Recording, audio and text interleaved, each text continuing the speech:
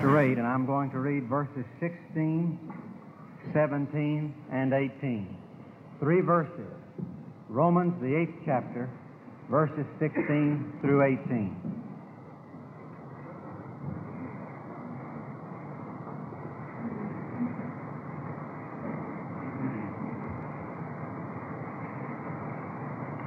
The Spirit Himself beareth witness with our spirit that we are the children of God. And if children, then heirs, heirs of God, and joint heirs with Christ, if so be that we suffer with Him, that we may be also glorified together. For I reckon that the sufferings of this present time are not worthy to be compared with the glory which shall be revealed in us.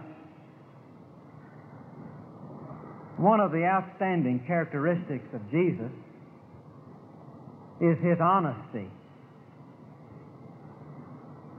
Jesus never left men in any doubt as to what might happen to them if they followed Him. And He didn't use very good psychology in trying to get people to follow Him, because instead of painting a pretty picture and telling how great it would be to be a disciple and what an end thing it was to follow Him, in the first recorded message that we have that Jesus ever preached, what He emphasized was not so much the glory that would be theirs who followed Him, and not so much the joy, though that's so, but what He emphasized was the fact that to follow Jesus meant you'd probably get into trouble. And Jesus expected His followers to get into trouble, and they didn't disappoint Him. If you read the history of the early church, and in particular the book of Acts, you'll find that they were always in trouble. And in that first sermon that Jesus preached, what we call the Sermon on the Mount, He comes to the Beatitudes, and the very last one, He says, "Blessed are ye when men shall revile you." He didn't say, "Blessed are you if men do it." Jesus wasn't putting a question mark there and saying, "Now, if you follow me, it might mean that you'll suffer." No, He didn't say, "Blessed are ye when men shall, if men shall persecute you," but He said, "When men shall persecute you." The only doubt about the persecution was the time. And Jesus promised that if you follow me, if you cast your lot with me, you're going to suffer. John chapter 15, before Jesus was about to go to the cross, He met with His disciples and was giving them the last information. And He said, "The world has hated me. And if the world has hated me, it's going to hate you. The servant isn't any better than the master. And if they've treated the master this way, they're going to treat you this way." Jesus again saying, if you follow me, there's going to be suffering and persecution. In this world, He said, you will have tribulation. Jesus was honest. He didn't want anybody following Him under false pretenses. He didn't want anybody to misunderstand. And I think one of the saddest things that modern-day Christianity has done is to water down this aspect of discipleship and to make it all but unknown. Jesus wanted people to sit down and count the cost. He did not want people making merely an emotional decision. He did not want people coming to follow Him and to be saved simply as a fire escape from hell or a reserved seat in heaven. He wanted people to understand completely, fully what He demanded of them as disciples, and once they had counted the cost and weighed all of the cost, then they could make an intelligent decision about following Jesus. Not unemotional, but not strictly emotional either.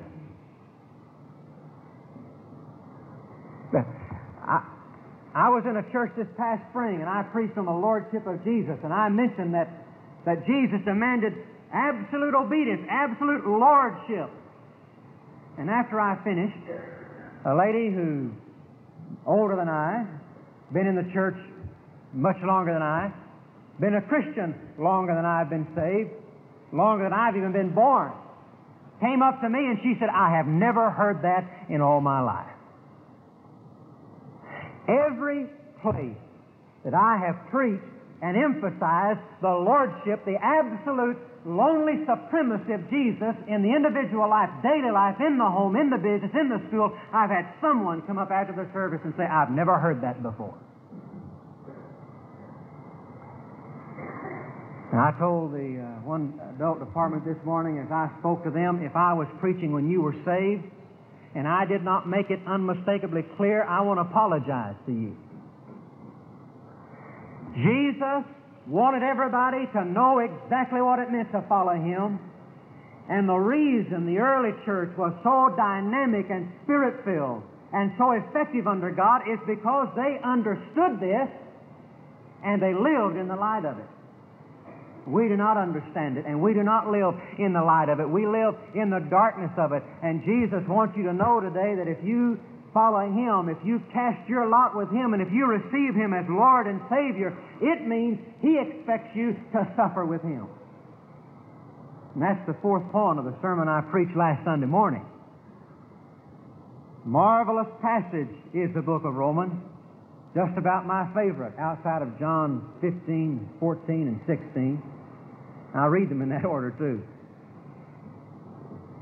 Wonderful chapter, telling about the glory that belongs to us as His people. We have the Holy Spirit indwelling us, witnessing with our spirit that we're children of God. And say, listen, if you're a child, that means you're an heir. Heir of God. Heir of God. And listen, if you're an heir of God, that means you're a joint heir with Jesus. His children are adopted children. They're assured children. They're affluent children. We're heirs of God. I share equally everything that Jesus is and has and ever will have.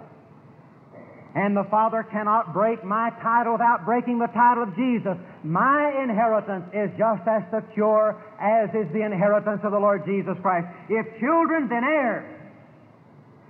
And if heirs, joint heirs with Jesus Christ. But listen, there's a fourth point to that. They are also afflicted children. I'm sure the Apostle Paul didn't want anybody to misunderstand those Christians that he was writing to at Rome. He wanted them to have absolute understanding that to be a child of God was a great thing and always will be. And you are affluent, you are an heir of God, a joint heir with Christ. But, he says, notice in that 17th verse, if so be, you underscore that expression, it's one of the most important phrases in this chapter. If so be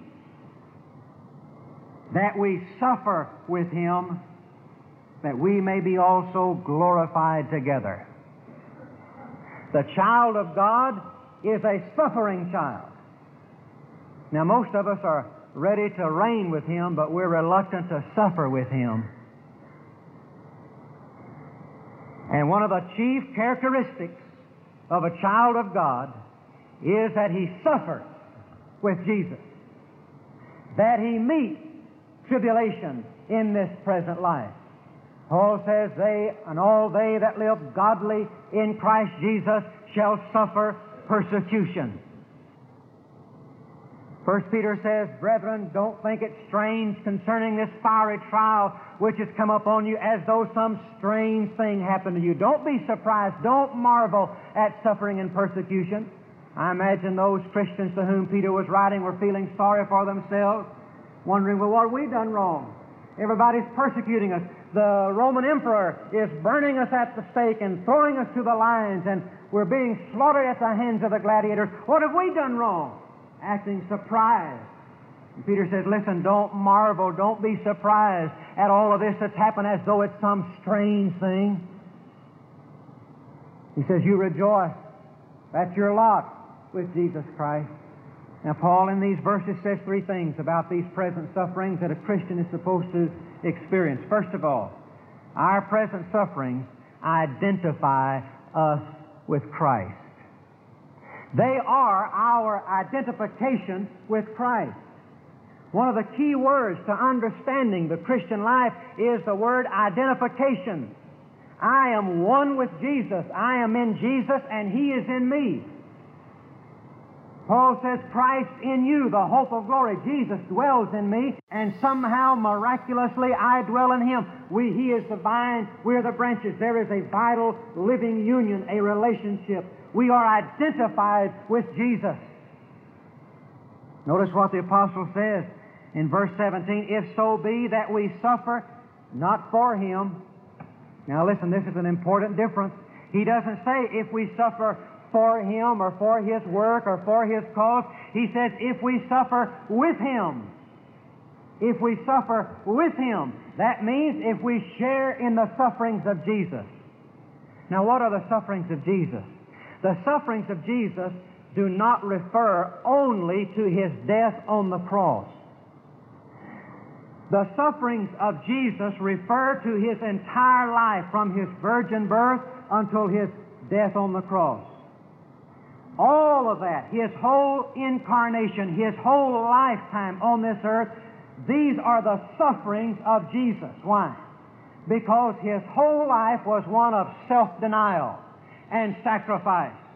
When He cut Himself off from all that He had known previously and took His stand to do the will of God and only the will of God, and all of His life He suffered. The word suffering doesn't refer only to physical pain. And so the sufferings of Jesus refer to His entire life. Now, when I come to Jesus and I embrace Him as my Savior and as my Lord, and I become His disciple, that means that I share in His sufferings. I'm going to take my stand with Him. And as Jesus took His stand against the world, I stand with Him. And I stand with Jesus on every issue. And I stand with Jesus on every question. And I stand with Jesus on every situation, no matter how unpopular it may be. I take my stand with Jesus against the world. And if the world hates Jesus, I share that with Him. I've discovered something. I think you can discover it too. The world doesn't mind us talking about God. Have you noticed that? Have you noticed that? You talk about God, you mention the name God, that bunch you work with, they don't get uptight. You know, they may get a little embarrassed, but they don't get really uptight, and nobody seems to really be offended at the name God. Have you noticed that? But when you begin talking about Jesus, have you noticed how people get offended? Why do you think that is? Why do you think that is? The world still hates Jesus. Somehow they feel like they have to acknowledge God because, well, they don't want to be classified as an atheist. And there has to be some supreme being, and after all, it's popular to believe in God, and everybody believes in God. But when you begin talking about Jesus, you'll find the reaction is different by and large. Jesus suffered being ostracized from the world, standing against the world, against popular opinion. And to suffer with Him means that I identify myself with Jesus. And I'd rather be identified with Him than anybody else I know. I want to be identified with Jesus. I want to cast my lot for Him. Let me read a few verses over in the book of Hebrews that explains this. During the Old Testament days, when the high priest would offer up the sacrifice, they would spill the blood for the sacrifice inside the temple. But then they would take the body of that slain animal and they would take it outside the city gate. Now, outside the city gate was the place of reproach. It was the place of being ostracized. It was the place of being outcast. And that body, you see, that body bore all the sins of the people. Therefore, it was ostracized. Therefore, it was outcast. And so they would take it outside the walls of the city and they would burn it there, a symbol of being cast out. Now, notice. In Hebrews chapter 13, for the bodies of those beasts whose blood is brought into the sanctuary by the high priest for sin are burned without the count. Wherefore Jesus also, that He might sanctify the people with His own blood, suffered without the gate. When Jesus Christ died on the cross, He was suffering outside the gate, outside the pale of organized religion, outside the pale of His own people, outside the pale of popular opinion. He suffered alone outside the gate. Now notice, verse 13, let us go forth, therefore, unto Him without the count, bearing His reproach. What a verse. Let us, therefore, go to Jesus without the camp, outside the camp, bearing with Him the same reproach He bears. To suffer with Jesus identifies us with Jesus. That means I feel everything Jesus feels, just like my body feels what my head feels. Jesus is the head, and the church is His body. And when my head hurts and my head feels, my whole body shares in that. And to suffer with Jesus means that I identify with Jesus in His suffering. I identify with Him in His love. I identify with Him in His compassion. I identify with Him in His tears. And the same things that break His heart break my heart. The same things that cause Him to rejoice causes me to rejoice. I share His feelings. I share His suffering with Him. Oh, I can't understand some professing church members who seem to have no feelings like this. They seem to share nothing that Christ shares. The same things that break God's heart don't break yours. What He cries over, you laugh over. His compassion is met by our indifference. His righteousness is met by our sinfulness. His being ostracized by the world is met by our being a friend of the world.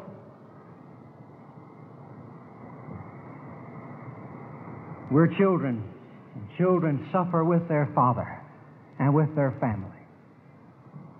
I love that verse in Philippians chapter 1 and verse 29 where it says, "For unto you is given in the behalf of Christ not only to believe on Him, but also to suffer for His sake." Suffering with Jesus, meeting the pressure, the persecution, is just as much a part of your salvation as is believing. It is just as much a gift of God's grace as is believing. Are you identified with Jesus this morning? Are you identified with Jesus? In your home, are you identified with Jesus? In the schoolroom, are you identified with Jesus? Who are you identified with at school? At work, on the job, are you identified with Jesus? These sufferings identify us with Jesus. And nobody, listen, nobody, according to this book, has any right to claim identity with Jesus who does not go outside the camp and bear with Him all His reproach. That brings me to my second point. The sufferings of this present life not only identify us with the Savior, but they are indispensable to our future reward. They are indispensable. Now look,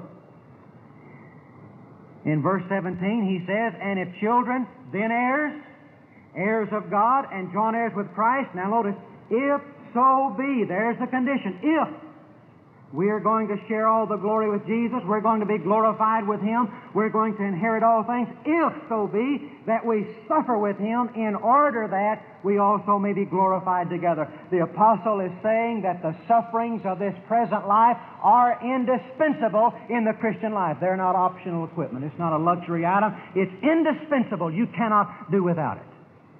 You cannot do without it. It was indispensable in the experience of Jesus. 1 Peter says that Jesus, first of all, had to suffer before He could enter into glory. Jesus had to go to the cross before He could be resurrected. There has to be a Golgotha before there can be an Easter. There has to be suffering and death before there can be resurrection and life. This was the appointed order of Jesus. Now listen. This was the way it was with Jesus. This is the way it was with Jesus. And He asked you a question, is the servant greater than his Lord? For he must through suffering enter into the glory that should follow, the Bible says. It had to be this way. And it's the same for us who follow Him. It's the same for us who follow Him. If so be that we suffer with Him in order that we may be also glorified together. You say, what are you trying to say? What I'm trying to say is this, that the person, first of all, who this morning is lost, and you sit in this place never having been saved, and you're toying with the idea of becoming a Christian, you must understand that to come to Jesus, You know where Jesus is? He's outside the gate. And if you're going to Jesus, if you're going to come to Jesus, you've got to go out there where He is. It means you sell out to Jesus, lock, stock, and barrel, and you suffer with Him. You stand with Him. You identify with Him. And if you don't want to do that, you stay where you are when the invitation is given. Because if you walk down this aisle, God is not going to save you anyway. Unless you're willing to come to Him in submitting your life to His Lordship. For it says in Romans chapter 10, if we shall confess with our mouth Jesus is Lord, and believe in thine heart that God hath raised Him from the dead, thou shalt not be saved. Listen, Jesus wants your life. He wants all of you, not part of you. Salvation is not a cafeteria line where you take what you want and leave what you don't want. It's all or nothing. It's all or nothing. You take all of Jesus or nothing of Him. And I promise you one thing, you can walk down an aisle and kneel at this altar and pray all day long, but until you're ready to go outside the gate with Jesus and say, Lord, I don't know, I don't understand. I know I don't have the strength. I don't know anything about this, but I do know that I'm willing to let Jesus have me completely. I'm willing to submit to His Lordship. I don't know what all that involves. I don't know what all that means, but as best I know how and as best I understand, I'm willing this morning to submit my life to His Lordship. Now, God will save you on that kind of condition. That's what it means to believe, anyway. The word believe in the Greek doesn't always mean what we think it means in the 1971 English. It means to submit. It means to commit. It means to trust. And you can't trust something without submitting to it. You just cannot do it. If you trust a bank to hold your money, you've got to submit your money to that bank. If you trust a chair to hold you up, you've got to submit yourself to that chair. If you trust an airplane to fly you to Los Angeles, you've got to commit yourself and submit yourself to that airplane. And if you're going to trust Jesus to save you, you've got to submit to His Saviorship and Lordship. It's indispensable to the man who's lost. It's also indispensable to the fellow who's wanting Jesus to have it all. Listen. Heard about a staff member of a church. Came to a church, there for about, 6 months. Then a little opposition came up. Little opposition came up to his ministry. So he began looking around, wanting to go somewhere else. The Lord certainly wants to move him on. It certainly must be God's will now that I move on. But you know, the question I want to ask him is, you think maybe God didn't know when He called you there that there was going to be that opposition? Do you think maybe this is just as much a surprise to God as it is to you? Listen, when God led you there, He knew all the opposition is going to come. That's why He led you. I've heard of people dropping out because they have a few bad experiences. And I want you to know something. Jesus didn't drop out because He had a few bad experiences.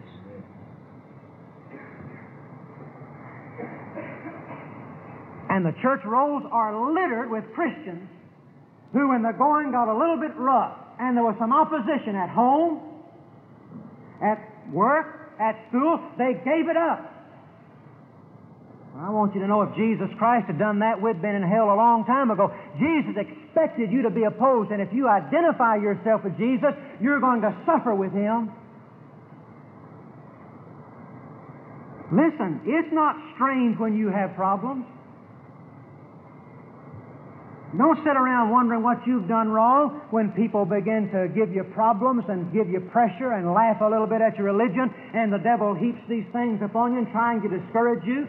Whoever told you anyway that the Christian life was all easy? You know, there was a novel written some time ago that says, I never promised you a rose garden. Well, I want you to know God looks in this life and He says, listen, I never promised you a rose garden in this life. Where did you ever get off thinking that if you became a Christian and you identified yourself with Jesus and Jesus went to the cross with a crown of thorns, that you're going to be born on this life with a velvet cushion underneath you? You didn't get that out of the Bible. You may have gotten it from some preacher, but you didn't get it from the book. It's indispensable. Indispensable. Listen, young people, if you take your stand for Jesus, and I don't mean just play around with it because it's popular. I mean if you really sell out to Jesus and identify yourself with Him, listen, you're going to have problems. You may not be the most popular boy in school. You may not be the most popular girl in school. Who wants to be anyway? You say, I do. Well, the Lord will have to deal with you about that. I've heard Christian businessmen who have been financially successful and have been wealthy, and Christians, they give their testimony as though if everybody would trust Jesus, they'll become successful and wealthy too. Not necessarily. Some of them do. A lot of them don't. It may cost you your job. I know some people that cost them some sales. When I was in San Antonio a few weeks ago, we went down to that Christian nightclub, you know, the burlesque house that was closed forever. It's called now the Closed Forever Burlesque House, the Green Gate. And we were down there witnessing, and the week before I was there, a salesman from New York City was walking down the street of San Antonio. He went in there. They witnessed to him. He trusted Christ as his Savior. He just turned it all over to Jesus. You know what he did? The next day, he called his home office in New York City and said, hey, I got saved last night, and I want you to know that I cannot service some of these accounts that I've been servicing now that I'm saved. I'm not going to be able to service some of these accounts. And they fired him right there on the spot over the phone. Now, some of us would say, well, he must not have played it right. He must have made a mistake. I'm sure that God would not want that to happen. Listen. If we suffer with Him, you mean that we're supposed to go out here looking for somebody to persecute us today? I don't mean that at all. I want you to know you won't have to look for anything or anybody. All you're asked to do is just to identify yourself with Jesus. Just identify yourself with Him, and then let what happens happen. But it's indispensable. It's indispensable. Don't ever think, dear Christian friend, that you're going to live your Christian life without suffering, one form or another. Now, if you play it safe and don't let anybody know who you are and what you are, then you'll probably make it all right. You'll probably skin through. I want to be identified with Jesus. All right, third and last point. These present sufferings identify us with Jesus. They are indispensable in our Christian life, but I want you to know they are insignificant when compared to our future glory. They are insignificant when compared to our future glory. Look what Paul says. And if children and heirs, heirs of God and joint heirs with Christ, if so be that we suffer with Him, that we may also be glorified together. For I calculate, that has to do with the fact. That's not wistful thinking. I reckon, it's a bookkeeping term, I calculate that the sufferings of this present time are not worthy to be compared with the glory which shall be revealed in us. Amen. The Greek word worthy, it comes from a balance, and it means the motion in a scale. For instance, if you have a pair of scales here and you put one thing in this side and then you put something else in this side, it's so light it won't even register on the scales. It won't even move the scales. Won't even be a motion of the scales. There's no comparison. There's no comparison. That's what Paul's saying. That's what the word worthy means. That's where the word worthy comes from. Listen, Paul isn't saying that our sufferings weigh less than the glory. He says our sufferings weigh nothing compared to the glory. When I put all the glory that is mine in Jesus Christ, when I put all of that glory that's going to be revealed, not to me, you look at it, not to me, but in me, I'm not going to be a spectator, I'm going to be a participant. I went to Billy Graham service the other night. I can't stand to hear somebody else preach. I want to do it myself, you know. I enjoy being a spectator. I'd much rather be a participant. The only thing I don't want to participate in is when I watch football. I love to be a spectator of football, no participant. But I tell you, when the good things are going on, I don't want to be a spectator. I want to be a participant. And I want you to know, when God brings all this off, when the late great planet Earth finally comes to its final curtain and Jesus Christ comes in all of His glory, I'm not going to be just a spectator. I'm going to be a participant. He says the glory that shall be revealed in us, not to us, in us. Paul says, listen, and Paul, I think, had a right to say this. Nobody suffered outside of Jesus like the Apostle Paul. You read 2 Corinthians chapter 11, all that he suffered, the shipwreck, the stoning, the scourging, being outcast, giving up all things. Oh, gee, Paul had a whole gob of sufferings to put in that scale. He puts over here on one side the glory that is going to be his in Jesus in the near future. And then over here on the other side, he takes all of the sufferings, all the privations, all of the hungers, all the shipwrecks, all the scourgings, all the cursings, and he heaps the whole mass into the other side of the scale, and it doesn't even move. Insignificant when compared to the glory that's going to be ours. And that right soon. Now I want you to notice one other thing. Paul has been using the we pronoun all through this passage. If we suffer with him, we may be glorified together. But I want you to notice in verse 18, he doesn't say, we reckon that the sufferings of this present time. He says, I reckon. I reckon. Paul can't speak for everybody. Paul can't speak for every Christian. Because, you see, there are too many Christians that don't reckon that way. They don't calculate that way. They calculate playing it safe. Take the easy route. Don't witness. It might be embarrassing to you. Don't be so narrow-minded in your convictions you might lose a sale. Paul's not reckoning for everybody. This is individual. You've got to discover this for yourself, friend. You've got to come to this conclusion on your own. You have to come in your own Christian experience when you say, Lord, I reckon that anything I have to endure or suffer in order to have Jesus Lord and Master is not even worthy to be compared, not even worthy to be in the same room, not even worthy to be on the same scales with what you have for me. You've got to come to that yourself, and I want to know if you've come to it yet. Paul doesn't speak for everybody, and I can't speak for everybody. You've got to say that yourself. You've got to speak for yourself. I reckon. I reckon. Therefore, let us go to him outside the camp, bearing his reproach. Will you come to Jesus this morning? Will you come to him? Some of you have never been saved. You've never come to Jesus. Will you come to him? Will you come to him? Will you share in his glory? Will you share in his inheritance? Will you share in his sufferings? Will you come to him this morning?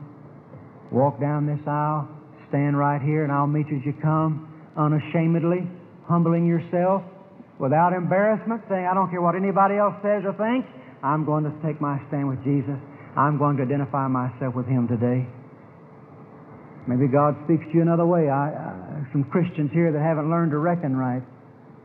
You may want to come and just kneel here at the altar and just turn it over to him. You may not want to talk to me. You don't have to speak to me. You can just come and kneel here at the altar and do business with him, confessing your sins and identifying yourself with him, turning your life over to his lordship. Jesus has saved you, but you know that he's not Lord this morning, not absolute Lord. Maybe God wants you to unite with the fellowship of this church. We'd be glad to have you if that's God's will. If you feel the Spirit of God impressing you and drawing you to come and unite your life with the membership of this church, we want you to come. Well, let's do what he wants us to do, whatever it is. The Ron Dunn podcast is available only for personal edification, not to be duplicated, uploaded to the web, or resold without prior written consent. It is managed and operated by Sherwood Baptist Church. If you would like to listen to additional Ron Dunn messages, visit sherwoodbaptist.net/bookstore and search Ron Dunn. For more Ron Dunn materials, including sermon outlines, devotions, and scanned pages from a study Bible, please visit rondunn.com.